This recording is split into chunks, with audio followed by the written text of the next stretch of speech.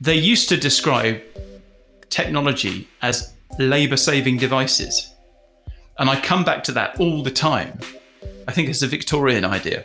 But the idea was that technology would eventually free us from mundanity and having to do drudgery. You know, that's a job for robots. And actually all it's done is now I have 250 different inboxes and every one of them is absolutely rammed full of messages from people. And so a significant part of my life is just triaging messages to work out which ones I actually need to pay attention to.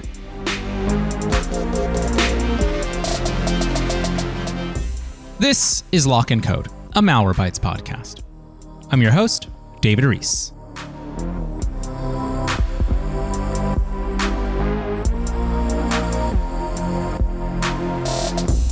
We are now officially into season 4 of Lock and Code, and we are also now officially into the year 2023.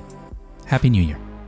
Our main story today is about looking back. And no, just because today is a holiday does not mean we are taking a break with a retrospective episode. We are looking back today on technology and on a time when technology last excited us. I'd like you, listeners, to turn that thought around in your head a little bit.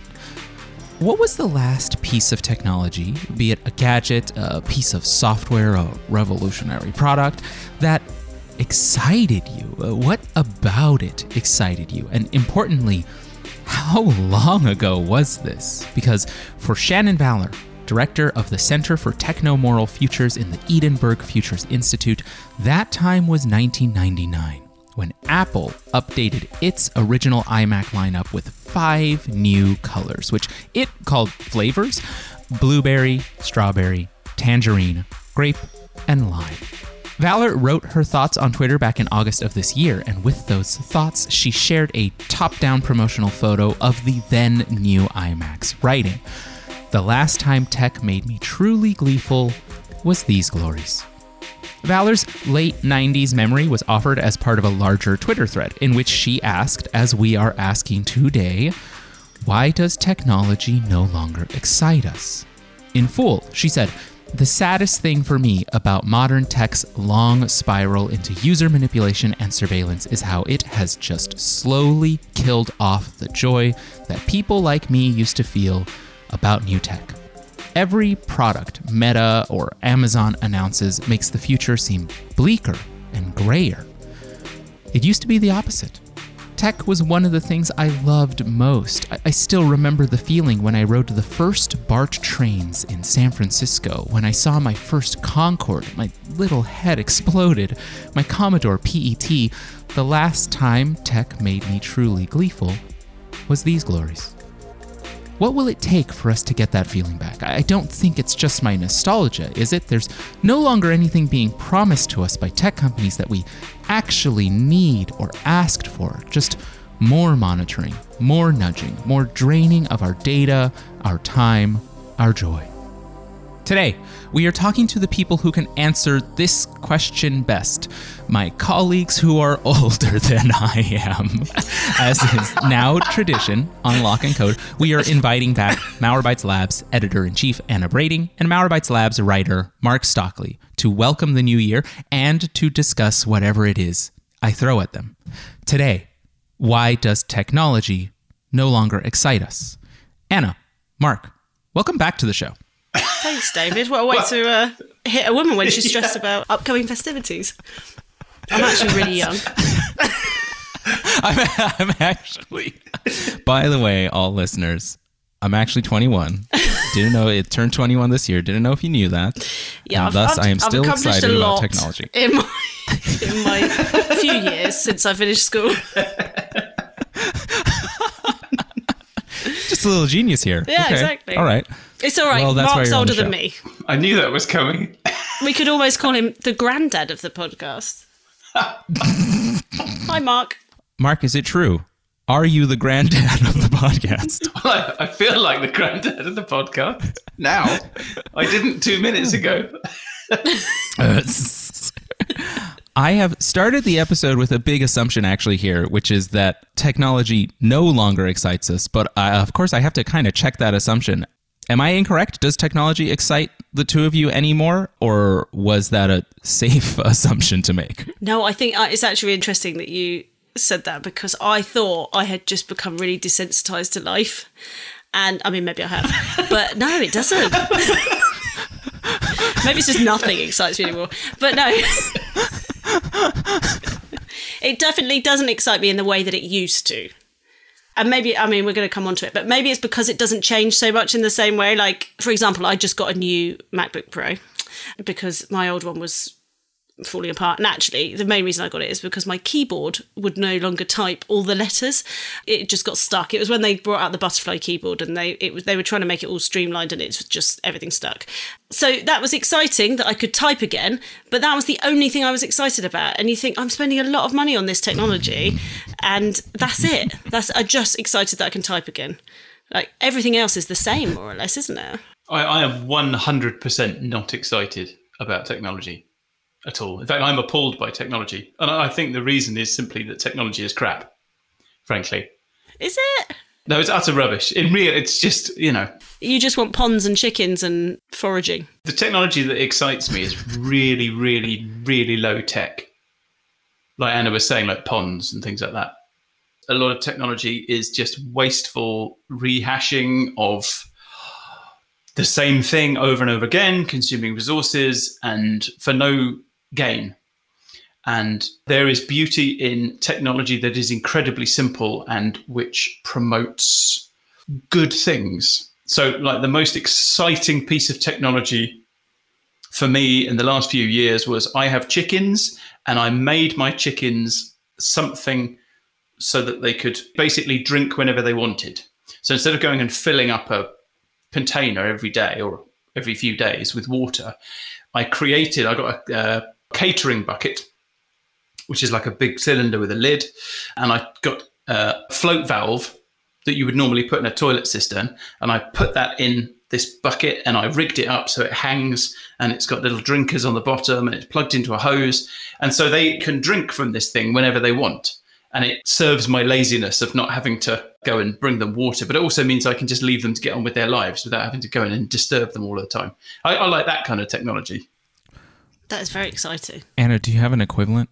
No, I don't have any chicken-based technology. Do you know what I think that one of the most exciting technological inventions of the last, I don't know how many years, maybe 15 years, is WhatsApp. Now, I know we're supposed to hate it because it's meta, but it has changed the way people communicate. I really believe that. I know not everyone's on it, and I know that we're all supposed to use Signal, and I do use Signal, blah, blah, blah, blah, blah. But also I use WhatsApp and groups, and the way people use it I have children, so the way people use it to communicate about school stuff and birthday parties. I do think it has revolutionised the way people communicate. So I think that was exciting when that came out, and it's still exciting when I get a message. I have WhatsApp for the same reasons that Anna just said. I've got children, and there are school WhatsApp groups, and they are occasionally useful, but they're mostly just very, very noisy. I'm not convinced that they're a good thing. Like the lead up to the end of term last year, in sort of July last year, it was just absolutely bonkers. Like the signal to noise ratio was so bad. Like the number of things that people were talking about that actually pertain to useful information rather than just people, like this sort of crescendo that develops because everyone's kids are about to leave the school and go somewhere else. It was almost at the point of deleting the group, but they are occasionally useful. But I think that's a neat summary of technology for me, that there's this huge overhead of discomfort that comes with it. Yeah, it's not just WhatsApp where there's a signal to noise ratio. It's crazy. One of the things you were talking about, Mark, that everything's crap, in that umbrella, because I was thinking about this question too. Like, I am not excited about it anymore. And I think it's because at least everything that is like hyped up, or almost everything that's hyped up, it feels like this technology will make you money. Like cryptocurrency really feels like that. And the folks who are like really into Web3, it really felt like that. And NFTs really felt like that, where it just felt like I don't know, like everything that like Silicon Valley told me I should be really excited about was just Silicon Valley making money for itself. And I really hated that. And I still kind of really hate that. One of the things that I really despise about cryptocurrency is not the technology itself, but like its evangelism, where people will like say straight faced that like this is decentralized finance and it's going to like revolutionize people's like access to capital. And then these are the same people who can spend, like they can make multi-million-dollar bets on speculative markets. And it's like, no, you were always rich. Like that's not, this isn't liberating anyone. This is you being rich. Like I hate that stuff. I cannot stand that stuff. And NFTs were the same way. I don't know. There were like people out there saying that like, this is the ticket. Like, no, it's just a short-term gain for an extremely small, like narrow subset of the population. And it's going to do nothing other than make some people a lot of money and ruin some other people who were told that this was the way to make money. And that's what technology has felt like for the past, I don't know, 10 to something years, like 10 to 15 years of just like, here's this thing that will make, like, it's so cool. Like, remember when people were trying to justify Web3? Like, there were people on stage who were believers in Web3, and someone would say, like, what does Web3 do for X that isn't already happening? And, like, I remember, like, video games were a big thing. Like, well, when we put, like, video games through, like, the Web3, like, ideology, like, people can make money while they play video games. And it's just sort of like, that can happen without Web3. Like that's a thing that can exist. And so it always feels like we have this thing and it's a solution searching for a problem. And the solution is always like, you could make some money. And it's like, I hate it. I can't stand it. I think it's the stupidest thing. It kills me. There's a lot of pressure to succeed as well with all of them. Like you don't want to fail at making the money. Yeah, right. And I remember there was like a game very quickly that like people were playing and they said like, oh wow, you can earn like hundreds of dollars a month. And then like all that happened is it like ended up becoming like a really weird little cottage industry for communities in different countries. And these people were like playing multiple instances of the game, grinding for like 12 to 14 hours a day, just so they could sell things that they got in the game, like digital goods, and they could sell them for real money at the end of the day. We already have sweatshops. Like, we don't need to make them online. But these are Web3 sweatshops. these are decentralized sweatshops. I think Web3 is a fantastic example because I feel like it's the pathological example of why technology is bad. You put it brilliantly when you said it was a solution in search of a problem. And, you know, things like Bitcoin's been around a long time now. I've yet to be convinced. And I think the world is yet to be convinced. But sort of Web3 and the NFT bubble and all that, it's like we were all being gaslit. You know, people who were saying things to our faces that were just very obviously not true. But they had all the trappings of their forebears who had, you know, sold us on things that maybe we thought were good. And they've just affected this way of speaking and this way of looking. And, you know, you had celebrities coming on TV talking about these awful monkey pictures that they had just spent $1 million on purely for the purpose of getting other people to want the monkey pictures and buy them from them before the whole thing collapses. It was like, the sort of the emperor stripped bare, I think.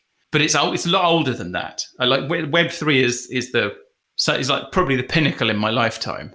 But I think actually this dislike of technology has much, much deeper roots than that. And I was trying to think about, am I just being grumpy? Well, yes, there's a part of that. But we've been on a massive journey over the last sort of 100, 200 years in terms of technology.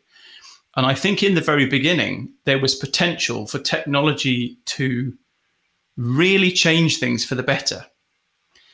And, you know, if you invent soap or antibiotics or something like that, then you have just saved billions of people from an otherwise awful death. Like that's an enormous step forward. And I feel like modern technology sort of coats itself in that legacy. And it's pretending to be the same thing, and it's not, because actually it takes more and more work to make more and more marginal gains these days. And the cost of those marginal gains is this massive increase in complexity and noise. Something that like on that exact thing I was thinking about, because I was thinking like, when's the last time that technology like really excited me? And I was recognizing that there was nothing necessarily consumer based, like, oh, the latest iPhone or Android phone or like new computers, like those are so similar to the last years that I think we become numb to the advancements, because like what's really exciting? Like there's obviously a group of people out there who are like, oh my gosh, like the new MacBook Pro, like when it has the M3 compared to the M2, like that's a huge gain and that's really cool. But like I use my computer to like look at the internet. So it's already doing a pretty good job. And to make this podcast, and it's doing fine, But the thing that I am excited about, it's technology, but like used in different things like medicine. So I've like kind of spoken about it briefly before on this show, but there were like 6 years where I volunteered for a suicide hotline.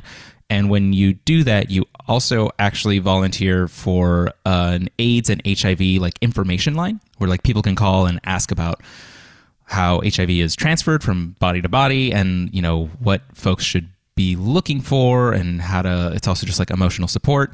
And the difference in the advice and like what we tell people, like that has changed so much, even from when I started on that helpline, because the advancements in like antivirals for HIV are astounding. And I like legitimately believe like we're going to rid the world of AIDS in my lifetime, which is insane to me. Like that's one of the craziest things. And I think that's exciting. Like I think that kind of technological advancement in medicine is really exciting.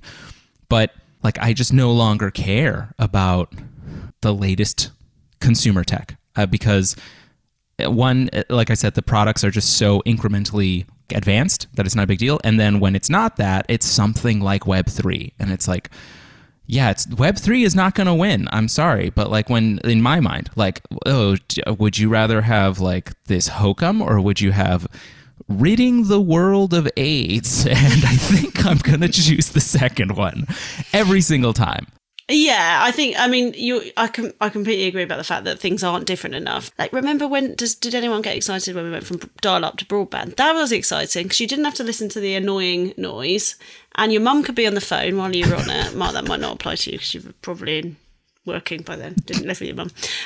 But like, when phones went to smartphones, that was all exciting. It's when something new develops. Although I don't know how I feel about like the metaverse. I don't actually care about that. Maybe that's my age.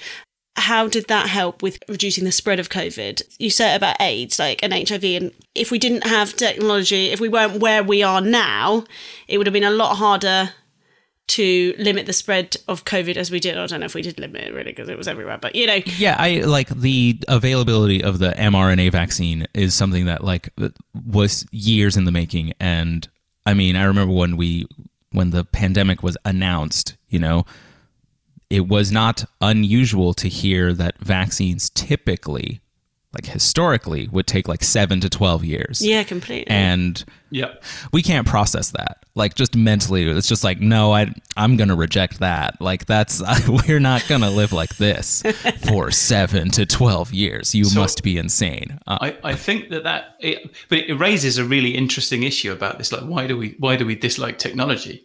There's something cultural going on here as well. In any other time, in any other era, the production of vaccines for COVID would, I think, be seen as nothing other than an enormous unqualified win, like a genuine step forward. It was massive. As you say, like this idea that vaccines take decades to produce and multiple vaccines were produced very, very quickly. But culturally, we are completely unequipped to deal with that. And it was very interesting because Anna and I were in the UK, and I think the sort of anti-vaccine sentiment is much lower here than it looks like it is in the USA, or at least the anti-vaxxers are a much quieter bunch here than they are in the USA. So you can sort of contrast around the world that, you know, the reactions to these things aren't universal. They're different in different places. And maybe the loud voices in the US are just much, much better at amplifying themselves. But there's definitely seems like there's some sort of cultural damper on our attitude to technology. So even when we're presented with an absolute win, we're kind of looking at it and going, I'm suspicious of this. Well, that's just everything these days, isn't it? Like, it's like on Twitter, everybody wants problem? to... try and catch Is this conversation the problem? Is that what I'm hearing? We're putting it out there? I don't like that. That's stupid. That's a dumb thing. It's just this negativity. It is, yeah. We have to stop the podcast. We can't let this go. We can't let this air. What can we say? What's positive? Can we say positive stuff? Well, I think there's something like in like looking back, like trying to compare like the last things that we were excited about, and this is something that we spoke about at the intro there, which is like, has the promise of technology changed? Like, has it actually changed? Because I could see someone saying, like, I'm thinking of like another like enormous achievement, right? Like us reaching the moon.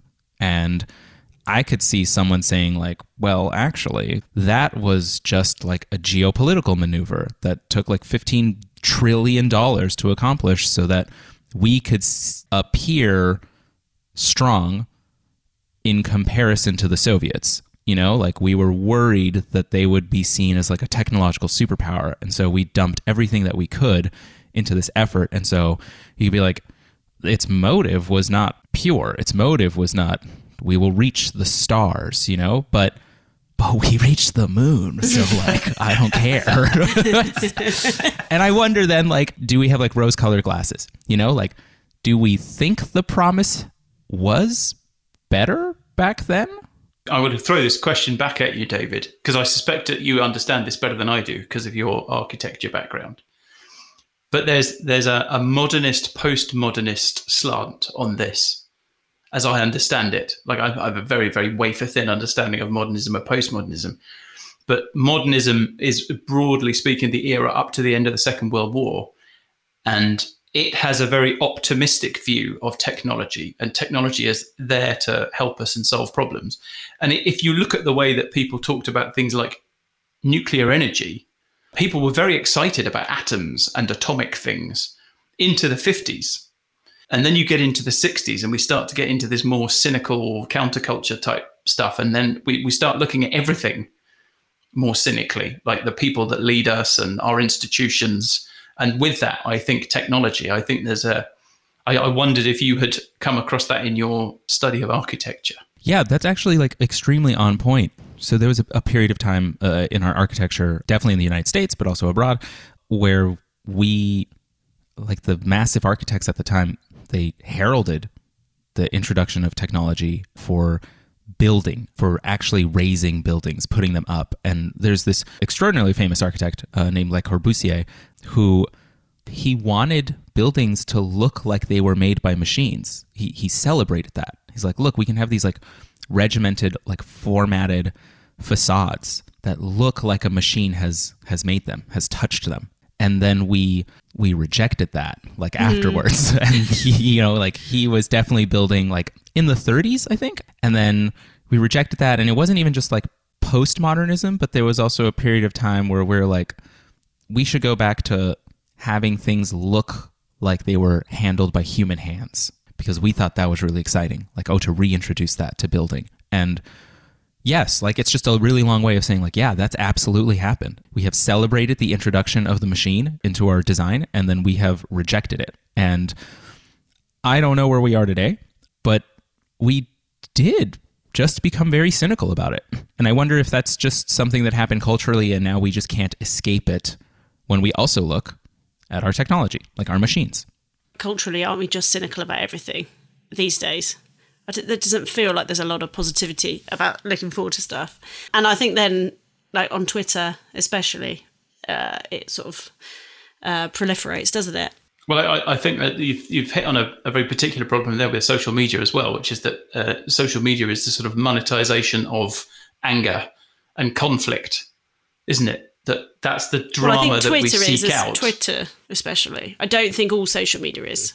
So what if, because I'm starting to think about other technology that's excited me, because I am excited by the moon landings.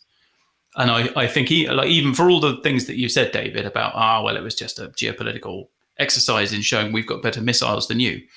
I agree with you. We still went to the moon. Like we still set the bar. Still cool. Like we went to the moon, you know. And I'm excited by that, and I am excited by Starship, and I'm excited by the James Webb Telescope. And like every time NASA lands a rover on Mars, I think it's amazing. And when they land something on an asteroid, I think that there are things out there, lots of things that are genuinely amazing. And I wonder if actually the problem is simply that there are very few amazing things, or maybe there are very many amazing things, but there are very many, many, many more things that are either treading water or making things worse. Like they used to describe technology as labor-saving devices. And I come back to that all the time. You know, the idea was that technology, I think it's a Victorian idea, but the idea was that technology would eventually free us from mundanity and having to do drudgery. You know, that's a job for robots. And actually all it's done is now I have 250 different inboxes and every one of them is absolutely rammed full of messages from people.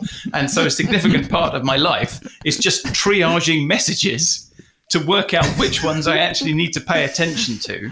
And every service I have ever interacted with thinks I want to hear from it every couple of weeks. Can I tell you, I did tell you a story, that the best newsletter I have ever received was from a company called Bytemark that I used to use for web hosting.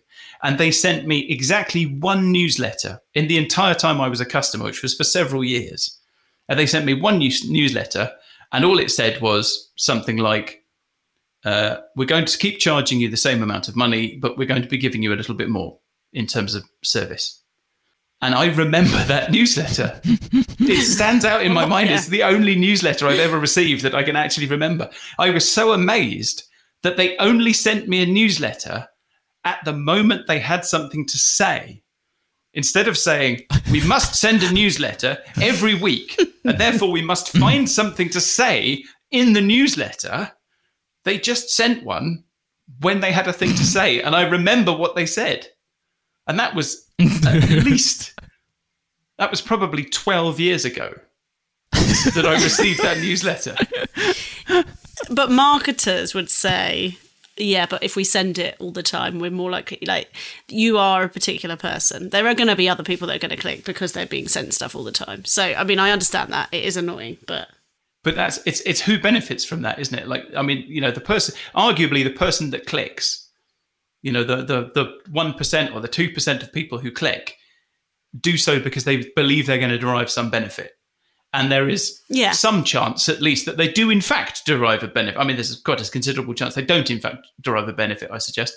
But some of them will. But the 98% of people who don't click are just faced with another unwelcome intrusion into their lives. You were talking about how you're still excited about space and like the James Webb Telescope. And I think it's interesting that, like, I feel the exact same way, and I'm trying to, I know there's probably people out there who are like, I don't like space. Space is stupid. And I'm like, please just open a book, Lord. Okay. But, and I'm trying to find out, like, is there something beyond just like space is inherently exciting? You know, is there something beyond like stars are super cool that makes us really excited? I think it's got something to do with freedom or power. Because I was thinking about this earlier, because I look at my children and I think they have a very different view of technology. And I think they had something like the same view of technology that I did when I was their age. And if you give a child a computer, it opens up a completely new world for them to explore, which is full of possibilities. And actually, I had something like that feeling in the 90s when I started dabbling in websites. That it was like, this is a thing that it's very, very new, and people haven't really explored this yet and figured out what it's for and how to use it. And I was in on the ground floor about what do we do with this thing? And that's quite exciting. And I think technology that excites us has that sense of possibility and some sort of world expanding idea. You know, you send up the James Webb Telescope, we're going to see galaxies. We're going to see things that we have never seen before. You know, send astronauts to the moon. They're going to explore somewhere that humans have never been before. So there's something about wonder and freedom and I don't know, exercising dominion over something or... Yeah, it's completely alien, literally alien, to how we live on Earth, isn't it? So it is, yeah, I think it is the escapism maybe as well. I wonder if it's as simple as, like you were saying, Mark, that we're explorers, you know, like, and that's a really exciting idea in and of itself. But a lot of the technology that we have around us today does not feel like it helps us explore or expand or even learn more, you know? Like, as simple as that is, like, there isn't like a piece of tech that I use today that's within arm's reach of me as I sit here doing this podcast where I'm like, that thing helped me learn. That thing helped me expand my understanding. Well, that's because you're not looking really? at a CD of Microsoft Encarta, David. Maybe if you were looking at one of them, you would. This would be a very different podcast. I mean, guys, it's all good. The next CD is coming out. I'm subscribed. Remember how exciting that was, though? Before Google, we could look up anything and it was on the computer. That's such a good point to bring up. Like, remember Google? Like, I can't believe we can say those words because there's like a thing now where a lot of people are recognizing that like Google is dreadful to find things. Like we have cluttered the web so much with our own garbage that finding an actual human response to a question that we have is exceedingly difficult. And something that I found people do, and I do, is like if I have an actual question for something, like how do I fix my TV this? Or like my oven isn't turning on and like the model number of the oven. And then I type in the word Reddit afterwards because then I can guarantee that humans are talking about the problem. And apparently this is like a thing. And I think it's just really smart to like catch onto it really quickly there, like because Google was exciting. And then now it isn't because like if I search something, I'm going to find the top results are like 10 different blogs written strictly for SEO. And like it'll be like how to boil a pot of water. Are you saying they weren't helpful? They weren't helpful. It'll be like, are you looking to boil a pot of water? For people who want to boil a pot of water, they need to get the water so they can boil the pot of water. I'm like, oh my God, like can we? And that's every article. And do you remember the first time you saw Google? I kind of do. Yeah, I kind of do. It was Alta Vista and stuff like that before Google, wasn't it? I remember that more than Google. I was building a website for a usability engineer. And it was the most boring website you've ever seen in your life. But anyway, we had some quite interesting conversations around the production of this website. And she said, you should go and check out this new search engine, which is called Google. And I remember looking at it, and people who weren't using the web at the time and didn't use things like Alta Vista just won't understand this. But seeing a web page that just had a search box and a button or two buttons, search and I'm feeling lucky, was mind-blowing. Because you look at Alta Vista and Lycos and Hotbot and things like that, and they had maybe 500 links on the page, like a tiny search box, and it was all about curation and people and directories and things like that. And Google just spent all this money on making things fast and simple, and just seeing that web page, it was so different from everything else. The idea that you could just search and then it produced decent search results that actually bore some relation to the thing that you wanted to know about. That was exciting for a bit. Not for long. Have you ever actually used the I'm feeling lucky button? Does it still exist? Do they still have it? That's a good question. I've never ever used it. No. Google. I never use. Yeah, that's like that's It was still like there. having Do a it. Let's button that said Google, bad right. search results. Like, David, Google something. If you've got it up, Okay, Google. What should we Google? got Let's it. see. JFK conspiracy. No. Google Mark Stockley and then put I'm feeling lucky. See what you get. Okay, I've typed Mark Stockley in. I'm typing. I'm doing. Oh my goodness! It takes you. It didn't find you, so that's good or bad, however you want to measure that. It took me immediately to a Twitter user's page, Mark Stockley. Okay, interesting. A different Mark Stockley. Not going to say anything else about him. The more popular Mark Stockley. We're not in that business. But that's Probably more what it followers. does. That's nothing. We're not saying anything about this fellow. We will be Interesting. accused of doxing him. I think the important thing here, David, is do you now feel lucky? Yes. There was something that Mark, you were talking about, that like looking at whether or not kids have a different view of technology, and do we know if that's true? And my question here is like, are they still excited about it because they haven't lived through what we've seen and lived through like the failed promises of tech? Are we curmudgeons? Like, are we just those Muppets who are like shouting in the theater and just like making fun of things? And do kids not have that? So I wonder if one of the reasons why we're not excited maybe is because we're fearful of what's next. You know, like all the privacy issues with technology and AI, and Mark is absolutely terrified of killer robots, but it's a real thing. And you know, maybe kids don't have that sort of sense of what could happen. So you'll be familiar with Douglas Adams, who wrote The Hitchhiker's Guide to the Galaxy. In one of his books, he wrote this. He said, I've come up with a set of rules that describe our reactions to technologies. Number one, anything that is in the world when you're born is normal and ordinary and is just a natural part of the way the world works. Two, anything that's invented between when you're 15 and 35 is new and exciting and revolutionary, and you could probably get a career in it. Three, anything invented after you're 35 is against the natural order of things.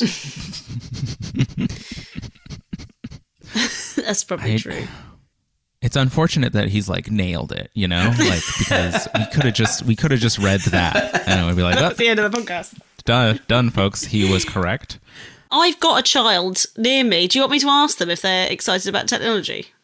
Yeah. 100%. I want that. Okay, Yes. let me see. Oh, right, we'll have to pause. Okay, Oscar is going to come and talk now. I'm going to put the headphones on him. Hold on a sec. Right, you've got to talk into that. Put these headphones on, can you? Right, if you say hello. Hello. Hello. Hi, Oscar. Hi. Hi, my name's David. How are you doing? Good. Good. That's good to hear. Oscar, we have one important question for you. Are you excited about technology? Yes. What are you excited about? What's your favourite piece? You like your Kindle Fire, don't you? You say that. My fire. What's your fire? Explain. Oh, yeah. Tablet. iPad. What do you like doing on it? Playing games. Oh, that's good. That sounds like a lot of fun. What's your favorite game? I don't know. What was that question? That's okay. Thank you so much. Oscar, can you give the headphones back to your mom? Yeah. Okay, thank you. Hello. Hello. Hello. That was a bit great. hard. We found out that he likes his Fire tablet. Yeah. He likes playing games. Good. He doesn't know his favorite game because he's overwhelmed by choice. Those were his Right. words. And so he's excited. So we've got one. Yeah. We've got one person who's pretty stoked. I've got a 6-year-old. How does Oscar feel about hosting the next episode? I think he might need to expand slightly on his vocabulary than yes and no, but you know, we can work on that. It was hard because I couldn't hear what you were asking him. Yeah, no, I'm sure it was a nightmare. It was absolutely terrifying. I've got a question for you, Anna. Mm-hmm. Are you as excited about the games as Oscar is? Not about playing them, but how do you feel about how excited he is about the games that he wants to play? Oh, so there's one that he's really into at the moment. It's called Dragon Mania. It's like a Farmville type thing. They do like, they grow the dragons and they hatch them. But like the hold that it has over him, I hate. It's too much. Like it has so much more of a hold over him than watching TV or anything else like that. Like it's like next level. And we didn't have that when we were growing up. I don't like that. I don't like that when he is using it, there is nothing that will enter his head apart from that. And it's his every waking thought. When he wakes up, he's asking for it. And all of that is horrible from a parent's point of view. I like that it occupies him for a bit when I need to do something. And I like that I wouldn't want him to not use a tablet because he needs to know how to use one. But I don't like the hold it has over him. I mean, it has it over us as well.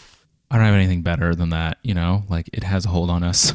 It's got us. Maybe that's why we're not excited, is that we just know deep down, like it's winning, Oh my and God, that's the opposite of space exploration. That would be like if the stars were winning, like every single day the sun is like, well, that is happening, in its own way. I was going to say every single day the sun is a little bit hotter than before, and that is happening. Yeah, not necessarily that the sun is hotter, but we're creating conditions that we feel it. And so we're losing. We're losing every single day. The sun's going to gobble us up. But that's what I mean. Do you think that's why we're less excited? Because we're just so much more fearful now. Because we've sort of gone over the hump of like, woo, there's so many exciting things we can do. And now we're a bit like at the top going, oh no. Are those killer robots? Yeah. Can I see them in the distance coming for us? Maybe they're friendly. Yeah, exactly. Or like, what's happened to my privacy? Hold on. What about all the stuff that used to be private and is now absolutely not? Like, Can I have it back? I'm scared of that. Yeah. Oh no, you can't. Can I have it? Oh no, I can't. No. Oh, okay. That is all the time we have for today, unfortunately, even though we could probably talk for another hour. Anna, Mark, thank you again so much for coming on today's show. It's a pleasure. Thank you. To our listeners, we'll talk to you again in 2 weeks when we discuss the technology industry's gender gap and what it's like to just be a woman online. Until then, stay tuned and stay safe. And remember, you can read all our cybersecurity coverage on Malwarebytes Labs at malwarebytes.com/blog. And please, if you like what you heard today, follow and review our show. Finally, our intro music is by Kevin MacLeod from Incompetech.com, and our outro music is by Woa from Unminus.com. Today's show was edited by Eric Johnson from lightningpod.fm. Thank you, folks.